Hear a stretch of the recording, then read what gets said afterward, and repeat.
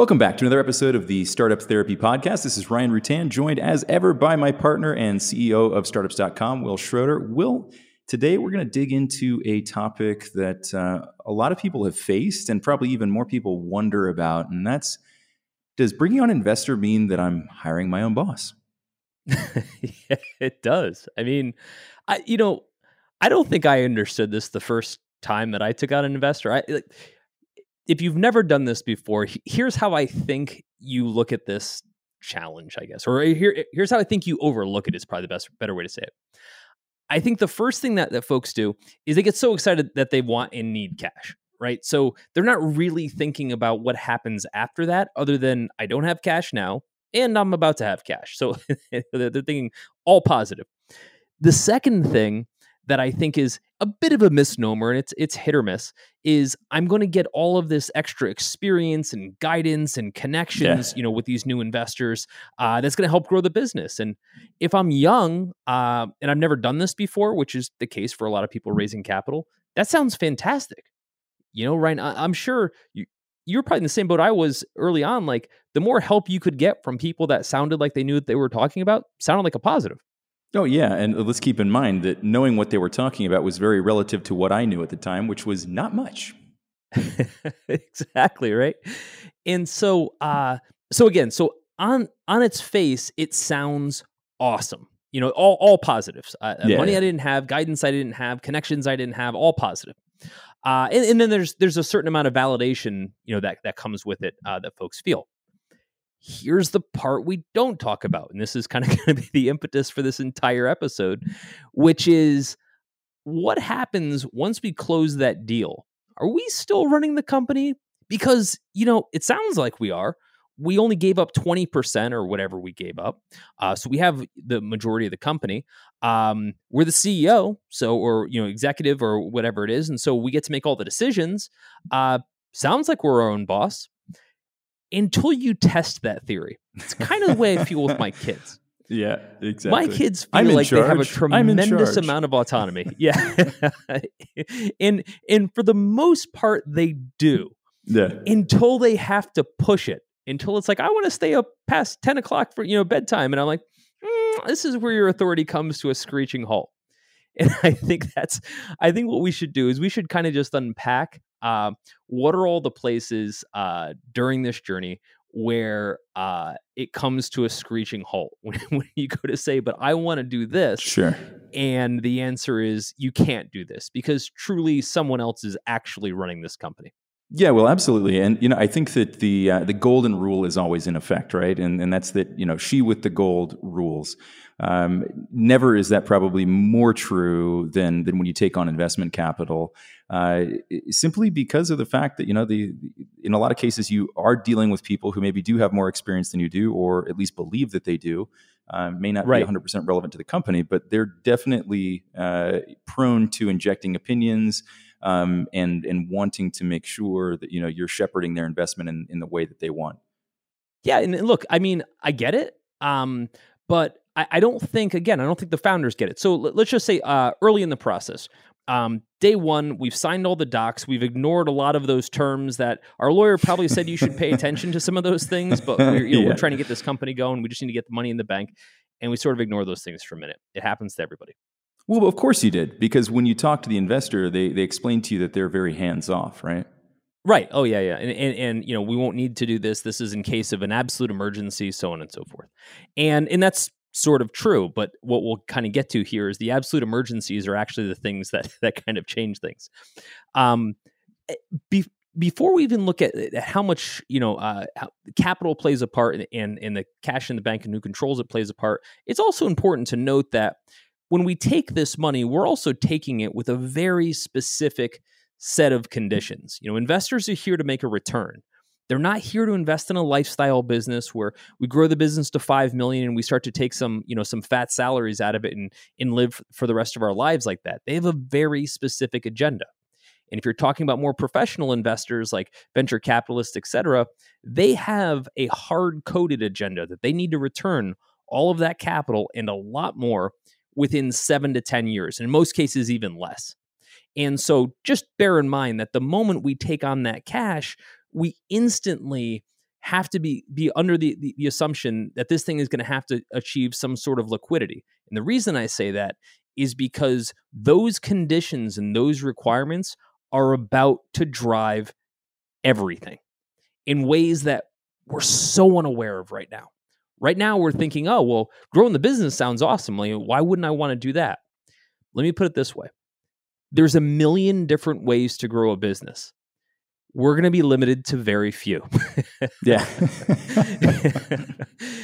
and those the delta in those decisions and those options is going to become increasingly apparent as we grow the business. We'll get into more of this, but I just want to kind of like, little preview of this.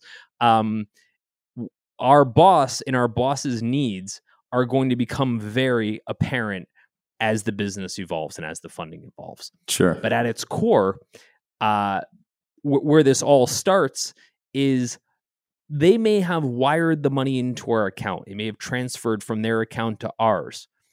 But the conditions of that money were all set up in the operating agreement that we signed, and prior to that, the term sheet that we signed. Yep. To suggest when those decisions are going to be made, exactly how they can be made. And to be fair, Ryan, most of the time you make tons of decisions that no one cares about, right? You make a marketing decision, a hire decision, whatever, nobody cares. People start caring when shit goes sideways, right? Yep. And that's when having a boss matters. If all you did was create a company that was rocket ship growth, probably no one would bother you. Right? Yeah. Yep. Except it doesn't work that way, like at all. And it's an incredibly important point, because what you're talking about is your decision making isn't impacted 99% of the time, let's say, maybe 95% of the time. Sure. But it is impacted in those moments where decision making is most critical, right? When you're making day-to-day, fairly mundane decisions about what to do with the business, marketing decisions, hiring decisions, other things that are less critical, and in times where things aren't moving sideways or down, it doesn't matter as much, right? But then when you get into these, the time at which you are going to find yourself having a boss is the time where you would also typically appreciate your autonomy the most. And so it's this sort of double whammy of, right, not only do I have to answer to somebody else now, I have to answer them at the moment where I would least like to. And I think that's something that people don't anticipate. And they also get lulled to sleep, right? You can forget about this because you may take on the money and, maybe you go, 16, 18 months and everything's copacetic. And you're very used to not having them sitting on your shoulder, shouting in your ear. And then all of a sudden things do change and they come back in a very, very, very different way. That can be extremely unnerving and unsettling for founders, as it should be, right? Absolutely. And let's talk about some of the inflection points that as a founder, you are invariably going to hit that inherently have friction. And inherently, This is where it's going to start to come up. And this is where when, folks like us who have done this many times before, we'll talk about this later, but we opted not to raise capital because we didn't want to go through this again. Yep. Right. And been there, done that, not going back unless we absolutely have to. Absolutely. And frankly, we had not bad experiences. It wasn't like, we're like, oh my God, this was so horrible. It's just one of those things where we're like, you know what? If we could build something without having that component again, exactly, even better. So here were the inflection points. And if you've just raised capital, please listen closely on this one. Here's what almost 99% of the time will happen. You're going to run out of money, right? Yep. Here's why. And this goes back to what we started with. The VC or the investor that you're working with, they need to see growth. Growth sells. Companies don't sell that aren't generating any revenue, relatively speaking, or generating any growth. Even if you're not generating revenue, but you have a ton of growth, ton of user signups, et cetera, you're growing like Facebook kind of thing, there's an interested market to buy you. Where there's not an interesting market is when you're just growing 10% year over year, right? Or you've spent 5 years and you're making less than $1 million in revenue. Kind of like there's no way an investor is going to get their money back on that type of growth. So they want to put the gas on this. They want to make sure that hiring happens fast, that marketing happens fast, that product development happens fast, which on its face sounds awesome. Which on its face sounds like something you'd absolutely want. Here's the thing. Fast is expensive. It's expensive and it usually doesn't work. It usually doesn't work because it kind of can't. Well, just to be fair, because it kind of can't, right? In other words, you get to a point in the business where you're testing everything for the first time. You're testing product, you're testing marketing, you're testing the hires. I mean, all the people you just hired just got here. How would you possibly know that they're all going to work out, right? And so you're putting culture together. All of these things are in this very formative stage all at once. And it's a clusterfuck, right? There's almost no way it's going to work right out of the gates. On top of that, we're deliberately burning so that we can grow faster because we anticipate raising more capital. Yep. This is inflection point number one. The point where we're almost invariably going to run out of money and go back to the well, right? Whether things are good or bad, either way, we're going to run out of money, right? That's the nature of it. When we do, we get to go back to our investors, our existing investors, and we say, would you like to put in more money? And this conversation generally does not go well. And you start to realize that all of the decisions you made and all the things you thought you agreed upon aren't what you thought they were. The investors come back and start to say, they start to naysay, that was a bad hire, that marketing was a terrible plan, or the valuation you thought you were going to get is terrible, we're going to mark it down, whatever. This is the first time where you get like in your first fight with your girlfriend, so to speak.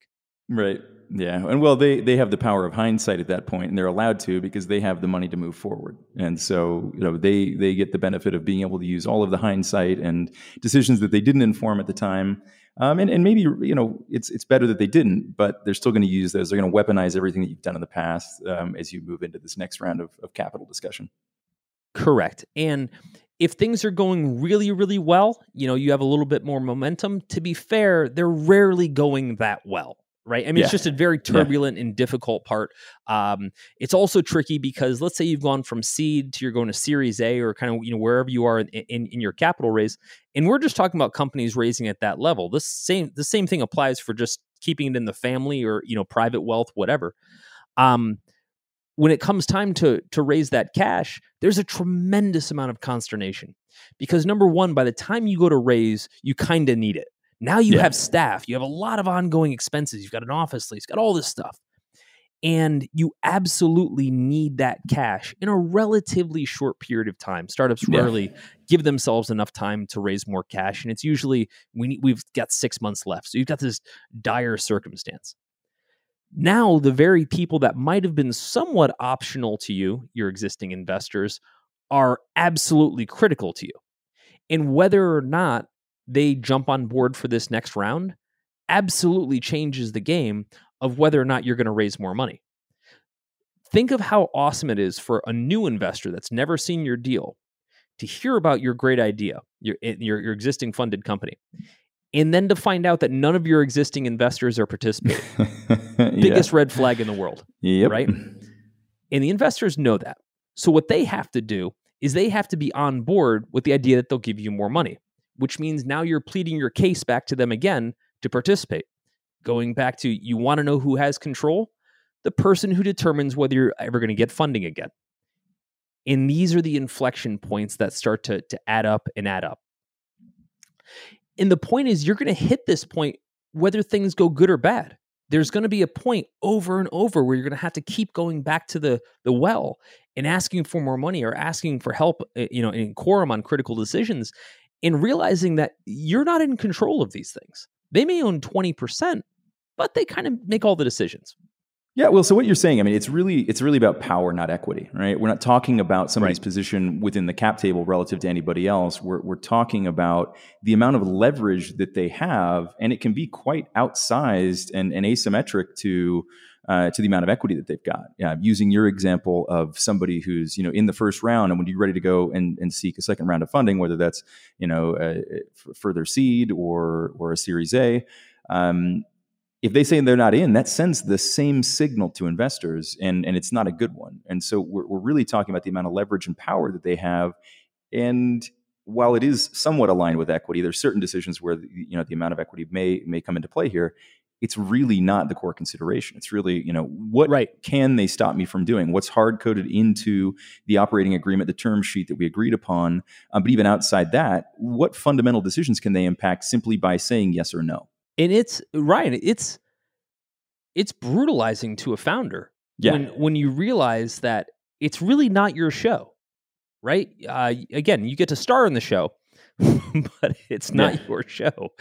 And I think, personally, when I went through this the first time, we were raising money for a company. We'd raised about $1 million seed round from some fantastic investors, some well-known investors, and we're going into our next round. And we're doing okay, not great, meaning like we had some traction. We actually had pretty good traction, but it was so early.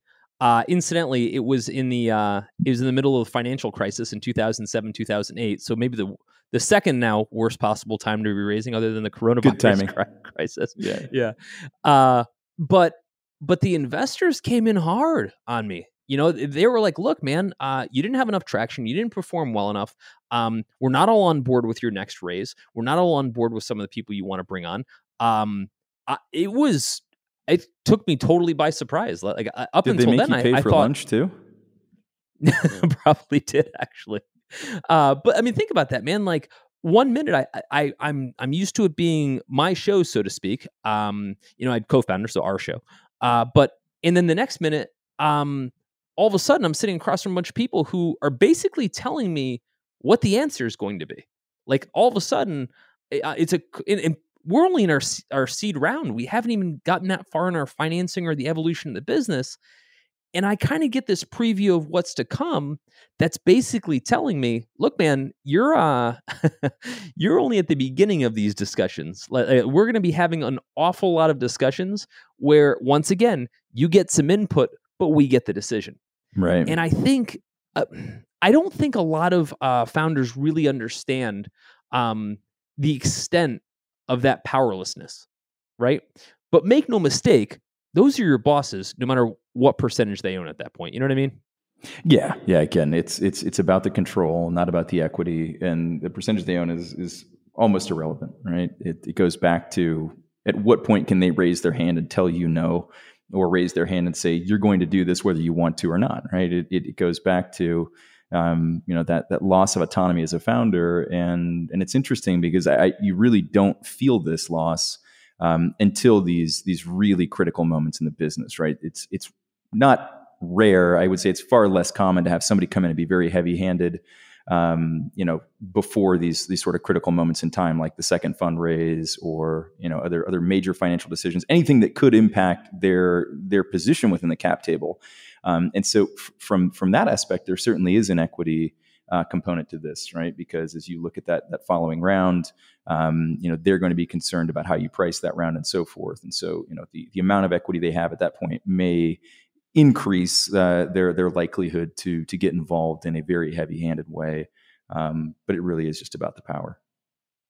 Yeah, look, if the stakes go up, right, that's one thing. In other words, like if you get to like a WeWork level or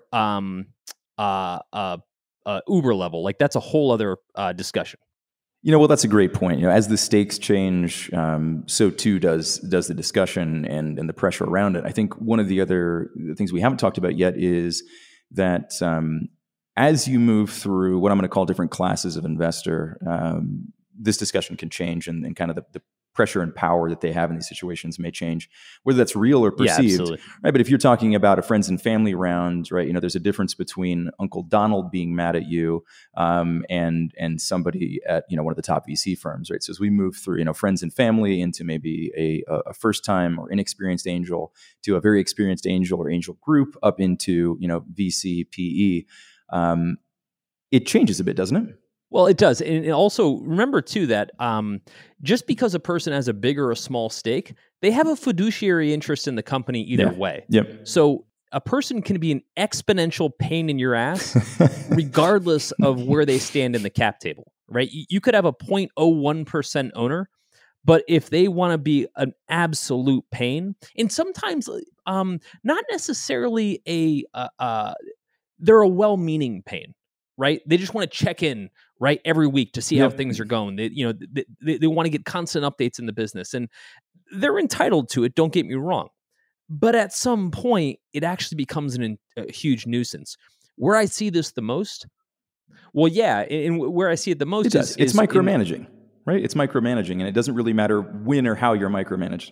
what's commonly known as a party round, Yeah. where an entrepreneur will go out and they'll raise from like 40 different investors rather, and all of a sudden you've got 40 different opinions on how the business is going, right? Heaven forbid you have some hiccup in the business, you get written up on online, or there's some, big thing on social media. Now you've got 40 interested parties all trying to figure out what you're going to do about it, right? It doesn't matter how much they own in the cap table, they all get a voice and they will choose to use it. And at first, when you're raising that money, you think, hey, this is awesome. I've got 40 smart people that all think I'm great. They love my product, that all want to put money in. And you're like, well, this is fantastic. Again, what great validation. Yeah. And then something goes wrong, right? And now it goes the other direction. We've got 40 people down my ass, or up my ass, or the other side of it, which is I've got another round that I'm doing. And not everybody likes the valuation. Maybe it's a down round. Right. Now I've got 40 sets of attorneys that I've got to have, sign off on something like this, or I've got to sell the company, and I've got 40 sets of attorneys. When we bought some companies, we dealt with 40 sets of attorneys trying to do the acquisitions because we had all these, interested parties. It's bananas. It is. It's absolutely nuts. Yeah, and that's the thing. There's all these other kind of, and maybe they're edge case, but like, let's be honest, we're in the startup game. A lot of things are edge cases. A lot of things happen for the first time in this environment, and they can be highly unforeseen. They may not be clearly spelled out in the operating agreements or in the term sheet in terms of how this will be handled, and it may be something that nobody's ever directly dealt with before, or at the very minimum. Like when we did some of the acquisitions and we had, 40 interested parties, we had to deal with 40 different people, right? So even if they had been through it before, they'd been through it in their own way. And so they had their own color of that experience, their own, desires for how it should end.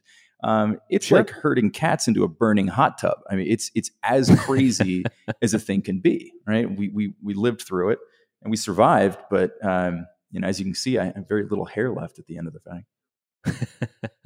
Well, look, I think where it gets tricky for us as founders, again, I keep picking on first-time founders, but again, we all go through this the first time. But again, also for people that are thinking about raising money, there's no version where we raise the money, we get handed the money, and they just say, "Let us know how it goes." Right. Even if people say that that's what's going to happen, it's not what's going to happen. And I want to be clear. The investors deserve that information. I'm not demonizing investors here, saying they're bad people. I'm saying it's a huge extra level of oversight and management that we're signing up for, that we're getting paid, so to speak, for. But now we have to manage. And Ryan, this is probably a good time to talk a little bit about how, in our own business with Startups.com, we chose not to go down that path. Not because we didn't need money. I mean, like any other business, we needed money. We did 6 venture-funded acquisitions that cost a lot of cash. Yes. So we definitely needed money. But having had some of this experience and having had talked to enough folks, I think, Ryan, I'd be curious to get your take. But like, for me, if we did the same business, but we had a boss going through it, it just wouldn't feel like the same company. I'm curious what your thoughts are. No, absolutely it wouldn't. I mean, this was one of the early decisions that we made, was that, we didn't want to have bosses. We're lifelong entrepreneurs, but, we've all been in situations where we had a boss of one sort or another, whether that was an investor, a partner, whatever, right? And that was one of the early decisions that we made, was that we were going to do this without bosses. We were going to make sure that we maintained our autonomy and were able to clearly run the company with our own ideas and make our own mistakes and feel comfortable with that. And investors certainly fell squarely into the middle of that boss bucket. And we said, like, that's just not something that we want to do, because it would impact our enjoyment of the business. It would impact the company culture. It would impact a lot of other really fundamental, important decisions that we made. For example, we've talked about this a number of times on the podcast, but we're work from home 3 out of 5 days a week for everybody, and then the vast majority of our workforce is work from home all the time. That's not going to fly with a lot of investors. There's certainly, it wouldn't have been the simple proposition that it was. When we decided to do it, we said, we believe in doing this. Let's do it. And that was the end of the discussion, right? The three of us got together, we talked, shared it with the management team. Everybody was on board. We said, let's test it. We tested it. We liked the way it worked. And it worked. Now, we have objective evidence at this point that says that was a great decision and there were no impacts.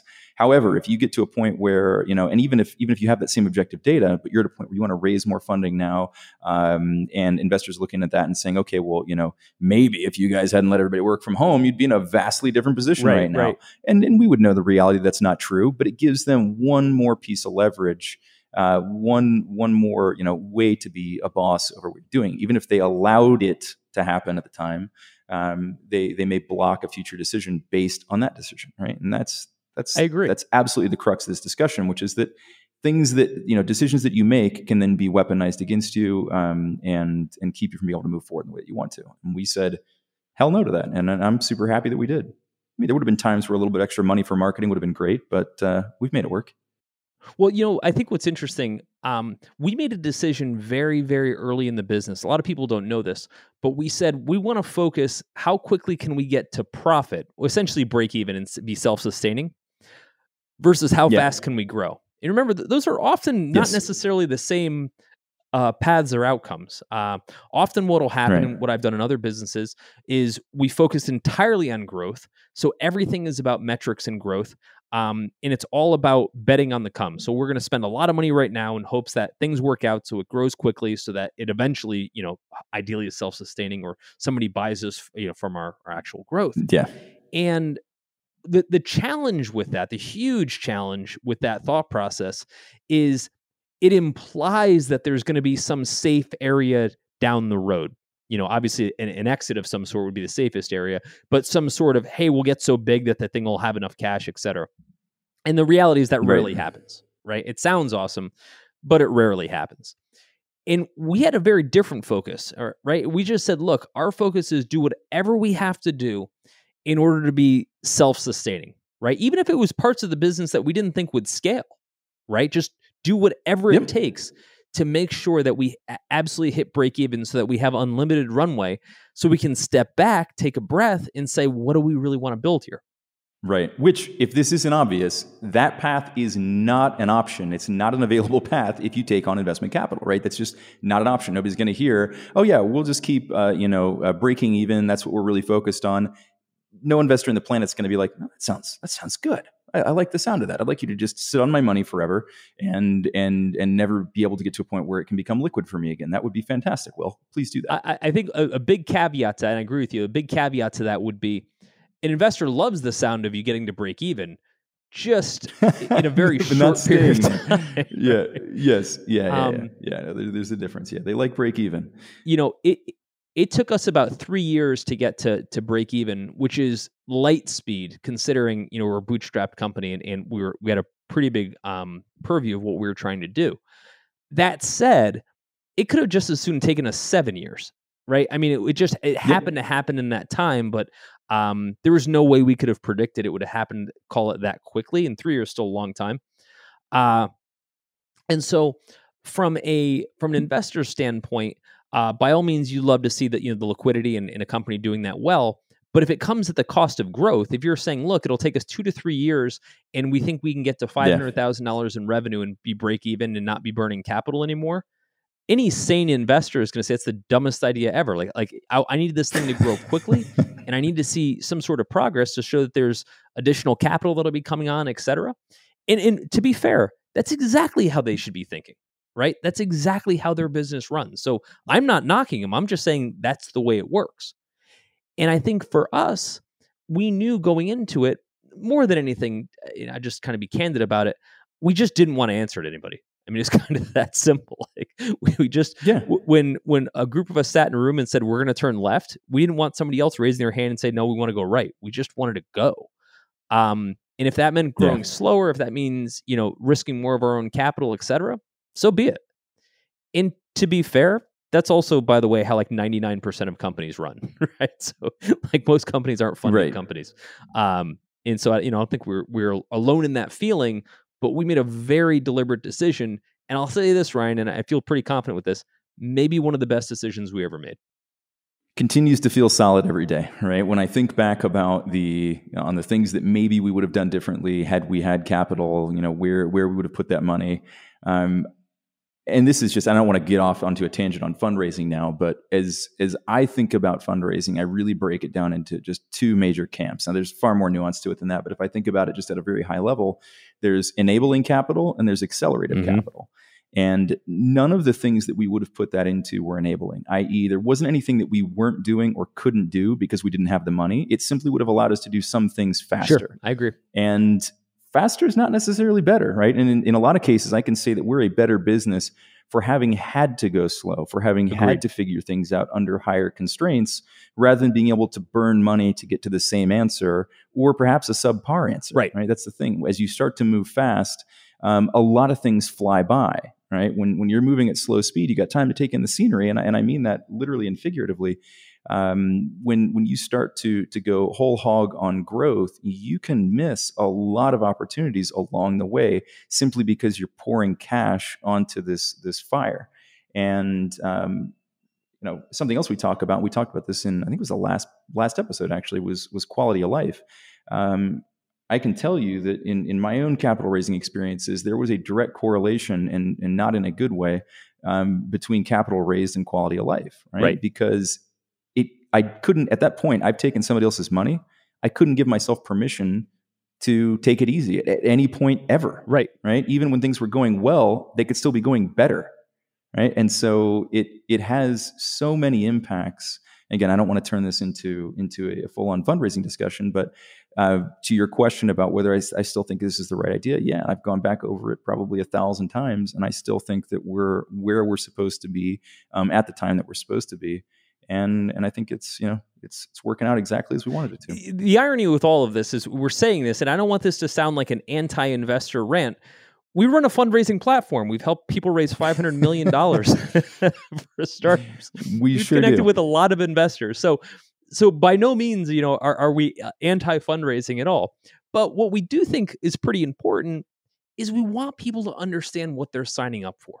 Right? With the last few businesses that I raised capital for, if I could have done it differently, would I have done it differently? No, I actually would have raised capital again. I mean, those were the right businesses for the right reasons to raise money.